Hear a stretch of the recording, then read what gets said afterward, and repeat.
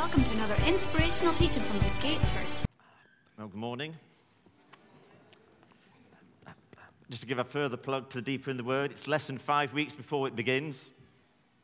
So if you want to come on that, and you should want to come on it, sign up with the office. Spaces are limited, and there's already several people signed up already.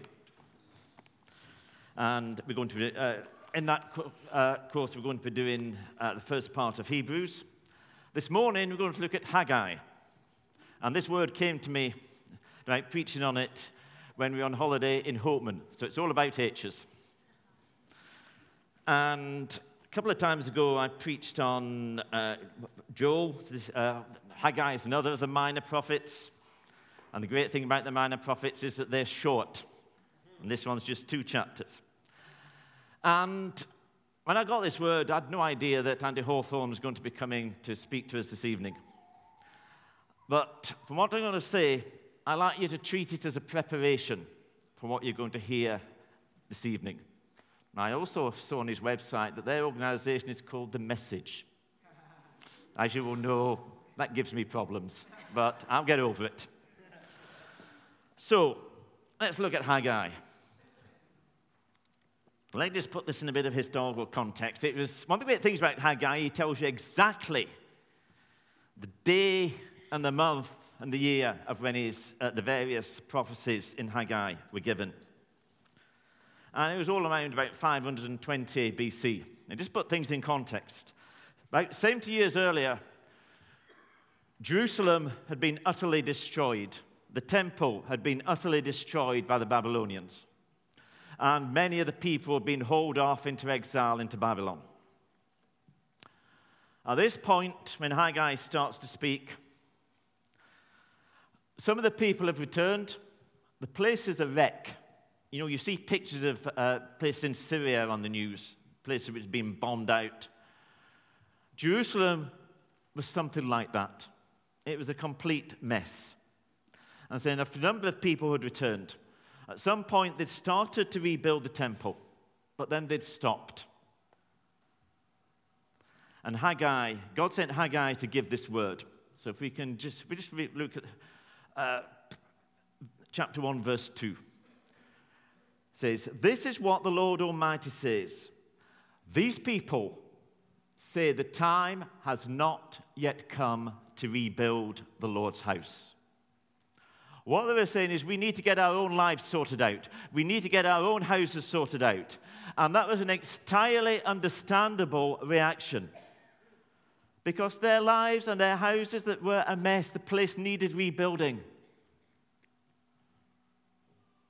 It says, "Then the word of the Lord came through the prophet Haggai.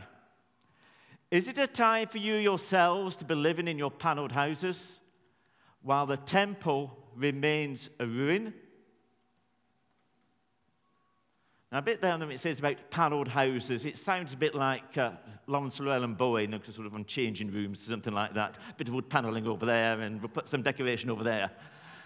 It can actually just mean fixing the roof.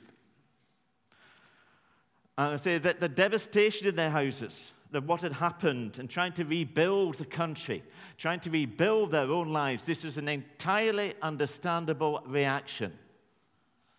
But then what does God say in 5 and 6? We're going to see what God says to them and how it applies to them, and then apply it to our own lives. 5 and 6 it says, "Now this is what the Lord Almighty says. Give careful thought to your ways. You planted much, but harvested little. You eat, but you never have enough. You drink, but you never have your fill. You put on clothes, but you're not warm. You earn wages only to put them in purses with holes." So the people have been saying we need to get our own lives sorted out first before we work on the house of God. And God says to them, is it working? Is it working? When their clear answer is no. But then see what he says in 9 and 10. "You expected much, but see, it turned out to be little. What you brought home, I blew away. Why, declares the Lord Almighty? Because of my house which remains a ruin, while each of you is busy with your own house. Therefore, because of you, the heavens have withheld their dew and the earth its crops. It wasn't just that their methods weren't working. God was deliberately frustrating them. God was stopping them from working. Now, let's apply this to our own lives. How often have we said, I'll give money to God when I've got my own finances sorted out? I'll devote my life. I'll do stuff for God when I've got things in my own life sorted out. How often have we said or thought that? And then, does it work? Is your life so wonderful? Everything's sorted out? Does it work? And then this last bit here. What that means is that it means this. There'll be times in our lives, and there'll be some of us here today, and God is actively working to frustrate your plans. You'll be trying to get a new job, and you won't be succeeding because God is frustrating your plans. You'll be trying to get other things in your life sorted out, and you won't be getting there and making any progress because God is frustrating your plans. So, well, I don't like that. Hey, there are two ways of coming to the Word of God. One way is to come to the Word of God to tell God what He should think. It's what the liberal theologians do. It's what all of us can do and probably do at times. We have our own ideas, our own thoughts, our own conceptions of how things should be, and we try and impose them on God. Look, let me let you into a secret. God's got nothing to learn from me, and He's got nothing to learn from you. It's my mind that needs to be changed, not God's mind. Your mind that needs to be changed, not God's mind. We should come to the Word of God to let God renew our minds, because it's our minds that need changing. So let's look at this business about God frustrating our plans. I thought if you believed in God, He will do anything for you. Why is He doing this? Or why does He do this? Because God's plans for our life are so much greater than our own plans for our life. God's purpose for us is infinitely greater than our own purposes. Remember some of the words that Jesus said, which aren't going to come up on the screen. They're from Matthew chapter 6. And He says, why do you spend all your time worrying about what you'll eat, or what you will drink, or what you will wear? Which are actually the three things mentioned here in Haggai. So the pagans spend all their time running after these things. Life is more than what you eat, or what you drink, or what you wear. And He said, who can add a single hour to his life? What good has it done you? None. And He said, seek first the kingdom of God and His righteousness, and all these things will be added unto you. Now, we need to be very careful how we approach that verse. Seek first the kingdom of God, and all these things will be added unto you. Because we will so easily approach it. Seek first the kingdom of God, so that all these things will be added unto you. And if we do that, we have not understood the heart of Jesus. All you're doing then is continuing in self-centeredness and putting a religious veneer over it. And it's not honoring to God. It's not the way of God. Let me tell you the Jesus way. We seek first the kingdom of God. We make Christ first above all things. And when we do that, so many other things in life will suddenly start to work out. Now, that doesn't mean you never work. Doesn't mean you never use any common sense. There's lots of warnings in the Bible about being idle. There's lots of verses on common sense. There's a world of difference between living by faith and living by stupidity. But when we make God's kingdom first above all things, you will notice an enormous change in your life.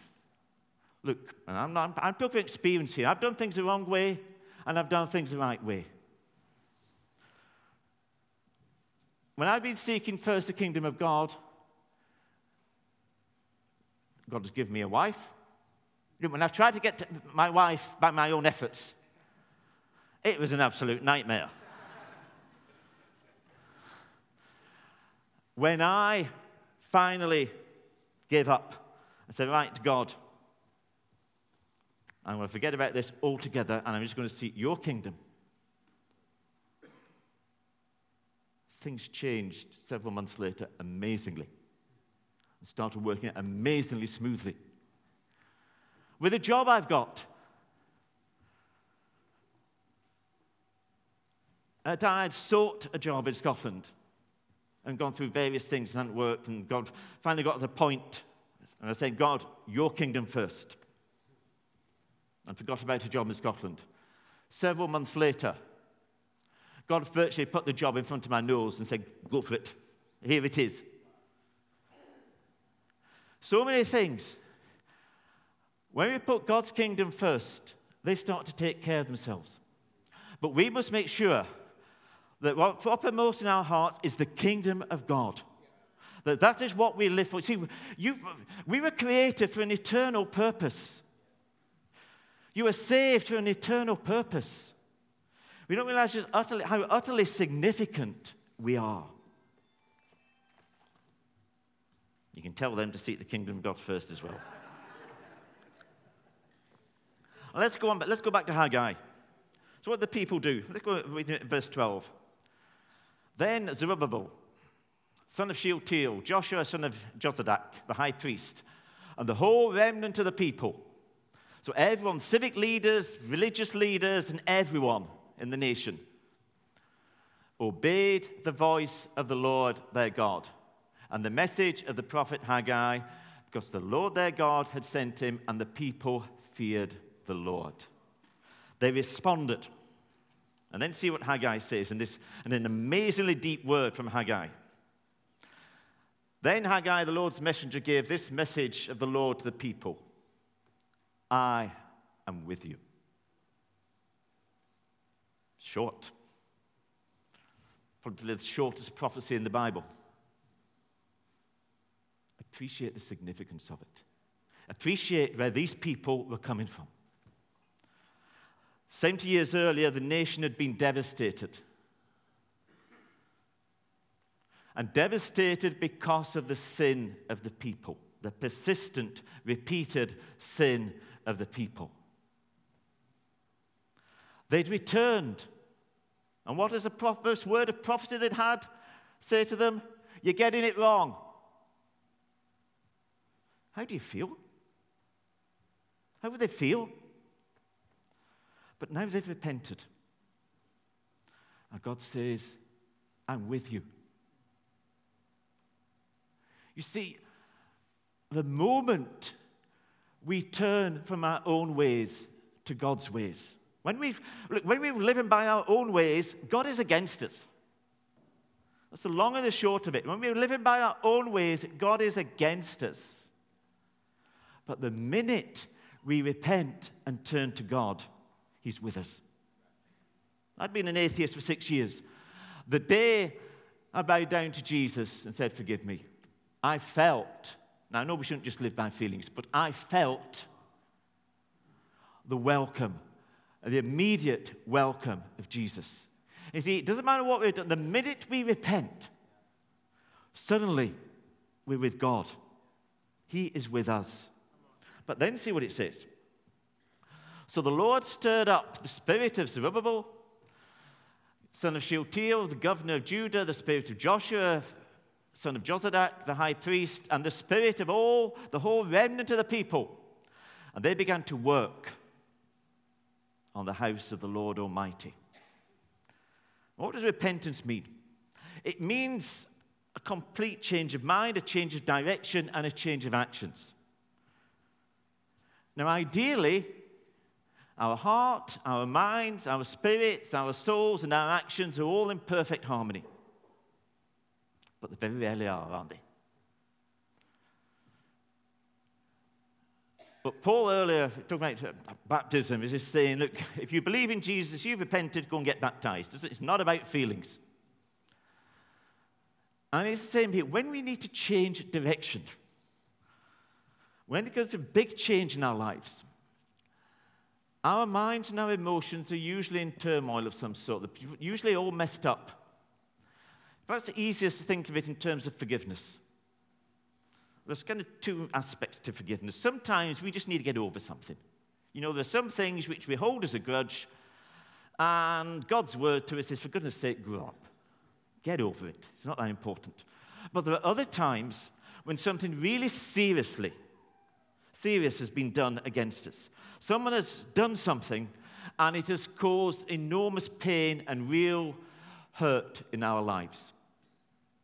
And in those situations, we know we should forgive. And maybe we resolve in our minds, I want to forgive that person. But because our minds and our hearts are so churned up, and someone asks you, have you forgiven them? The honest answer is you haven't got a clue. Because your mind's and heart's all over the place. Do you know what to do in those situations? Just pray for God to bless that person. And if it's over actions where we need to change, and when we change because we've been going in the wrong direction, sin has taken such a hold of us, and then we finally change, or say, right, I want to go God's way instead of my way. Again, we get all screwed up inside, and we don't really know what we're doing. Do actions in keeping with repentance. You see, it says in Philippians, it says, God will guard our hearts and minds in Christ Jesus. Sometimes we just need to, ideally the feelings and actions are all working together. But sometimes they're not. It is easier to change actions than to change our hearts. And when we change our actions, we will find that God changes our hearts.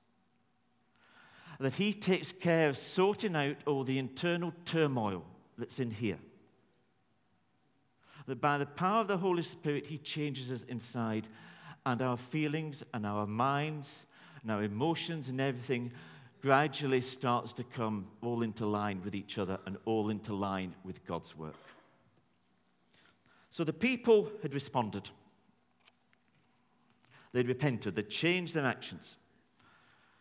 Now, when that happens, or when we embark on a new project or a new ministry or a new venture in life, we'll often start off with great enthusiasm, with great commitment. But then two issues will almost always surface. One will be the size of the task, and we'll get discouraged. And the other is a deep awareness of our own unworthiness and our own inability. And again, we'll get discouraged. God knows we go through that. And He addresses both of those issues with this people. See what it says in 2:3. Who is left who saw this house in its former glory? How does it look to you now? Does it not seem like nothing at all? It was 69 years at this point since the temple had been destroyed, and there may have just been one or two old geezers still left who had actually seen the real temple, who as boys had seen the original temple. And when that temple was built, David had just died fairly recently and had been the king, and obviously probably the best king Israel had ever had. And then Solomon, a man of great wisdom, was ruling the nation. And the nation was more or less obeying God. Times no one faults as well, of course, but they were pretty much obeying God, sort of. More than that, they were respected. Kings from regions around came and gave, because of Solomon's wisdom, and came and honored Solomon and gave him many gifts to help build the temple. If you read in Kings, you read of the Queen of Sheba and rule from here and rule from there, come in to give things to Israel. But now Israel was desolate. All that was left of the temple was a pile of rubble. And they were a despised nation. And God knows how they feel. He knows how we feel at times. And he says this to them. But now be strong. That's the first thing. When we get discouraged, the word of God to us is be strong. Paul often says in his letters, be strong in the Lord. He says, be strong, Zerubbabel. Be strong, Joshua. Be strong, all you people of the land, and work. For I am with you. This is what I covenanted with you when you came out of Egypt, and my spirit remains among you. Do not fear.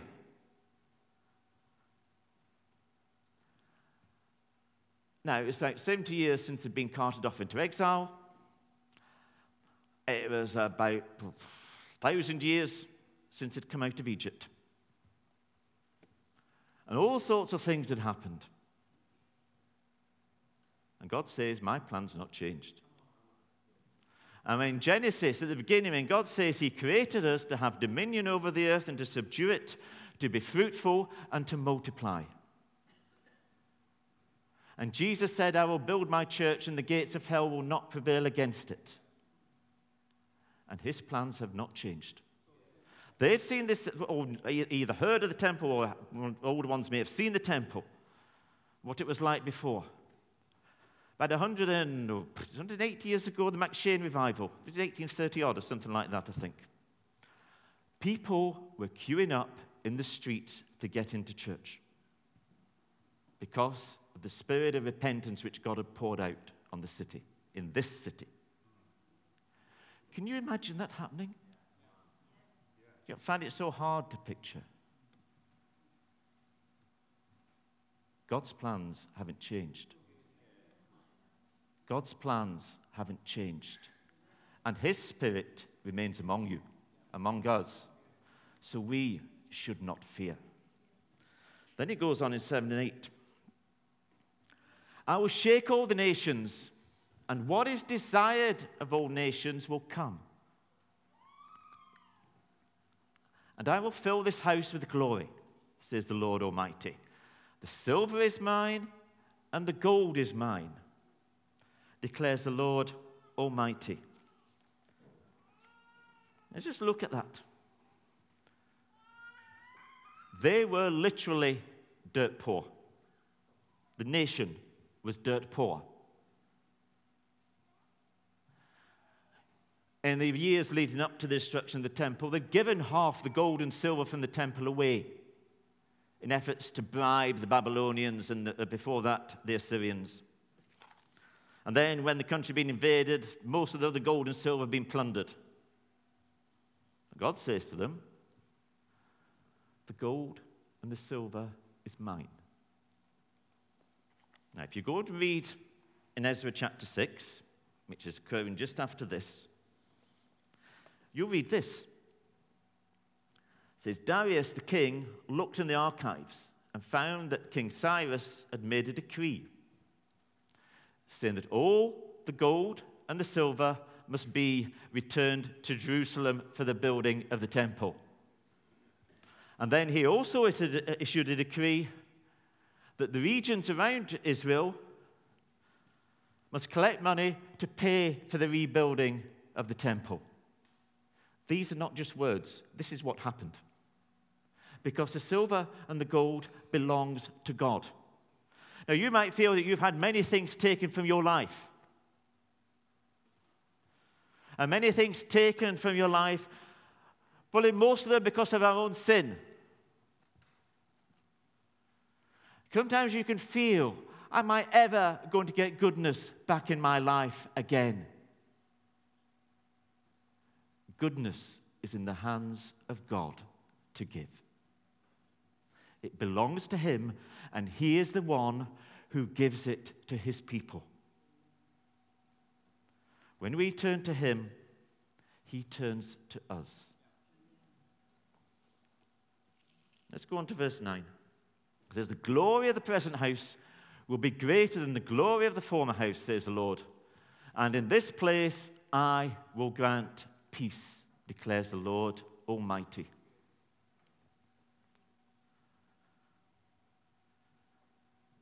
That word then, which translated there, Lord Almighty, that just says Lord of hosts, or means Lord of armies. Now think of these people. They had been devastated by armies of various nations, defeated by armies of various nations. And God says, I am above all of these armies. And maybe our lives have been devastated by all sorts of things. But whatever it is that has come against us, the one who is for us is greater. And his purpose is that the glory of the present house will be greater than the glory of the former house.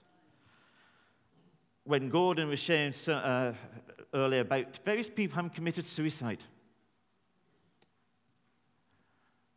this world needs Jesus. People are literally dying because they haven't got Jesus. Many people's lives need sorting out. Their lives are in turmoil and in pain. And they need Jesus. And God's plans have not changed. It is time to build the kingdom. But then let's go on to verse 14. Come to the second issue. As you see, I'm missing out various verses in here. You can read it, the whole thing, later yourself if you want. Then Haggai said, and this is what God's saying to his people.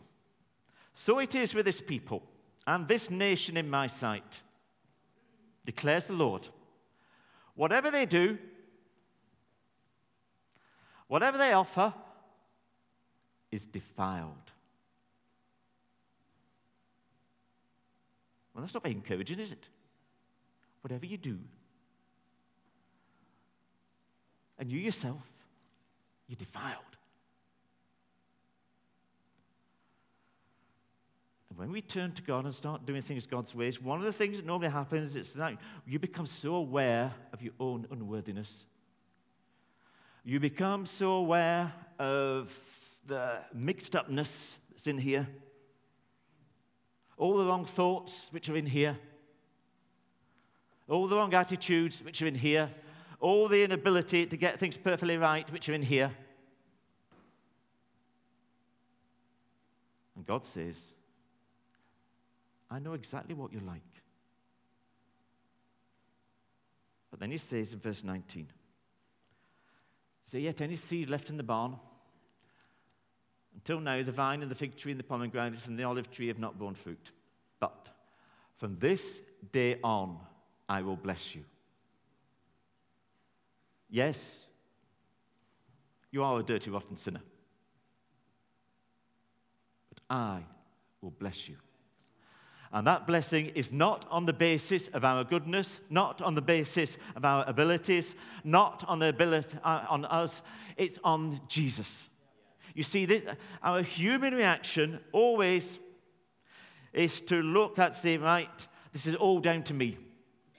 It's all dependent on my abilities, on my innate goodness, on my innate abilities, on who I am. That is our human reaction. It is the way we have been living for thousands of years when we rebelled against God and said, we don't need you. We will look at something and say, right, it's all down to me. And God says, that's completely the wrong way you've been to live. That's not the way you were designed to live.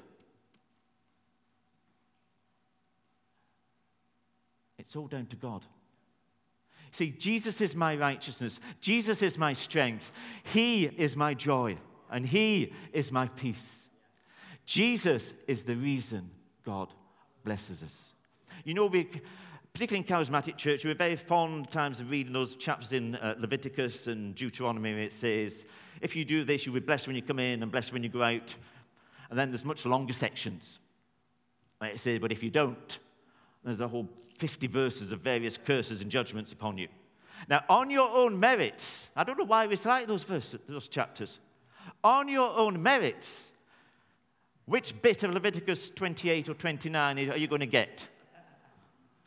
The bit for wholehearted, complete obedience to God, or the bit for getting it wrong? All those curses on our own merits are the only thing we're going to get. But it's not on our merit. It's on the merit of Jesus. And God says, I will bless you. Now we're almost done. Let's go to verse 14. See, there's a problem. 19, sorry. I'm completely lost now. 23, sorry.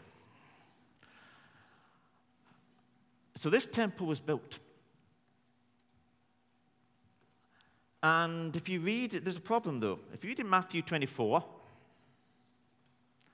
the disciples are there with Jesus at the temple. And this is 500 years or so later. And saying, look at this temple, it's magnificent. What did Jesus say? Not one stone will be left upon another. And in AD 70, that temple was completely destroyed. So where does that leave us? What did Jesus, it says in 1 Corinthians 6, we are temples of the Holy Spirit. In Ezekiel, at the end of it, you read the vision of living water flowing out from the temple. And then Jesus says in John chapter 7, whoever believes in me, well, we did this earlier, who believes in Jesus? From within him will flow streams of living water. We are the temple of God that he is building. And he says here, on that day, I will take you, my servant Zerubbabel, son of Shealtiel, declares the Lord. I will make you like my signet ring, for I have chosen you, declares the Lord. Now, a signet ring was a seal of God's approval, or the seal of a king's approval. The king would have a signet ring on and would, if it issued some decree, would emboss the wax and put this seal upon it. And that would say, all right, this shows that this actually is what the king wants to do. And God's here saying to Zerubbabel, you are my seal of approval. Now remember the situation of this nation. Israel was a small and despised nation. Maybe some of us, maybe the people at work or even in our families or at school or at university or wherever, who see us as small and despised. Maybe some of us even see ourselves as small and despised. Do you want to know the truth? If your heart is for God, then where you are, God is. And he puts us in positions and he puts us in situations where he is doing work. And he uses us in those situations. It is time to build the house of God. Let's stand and pray.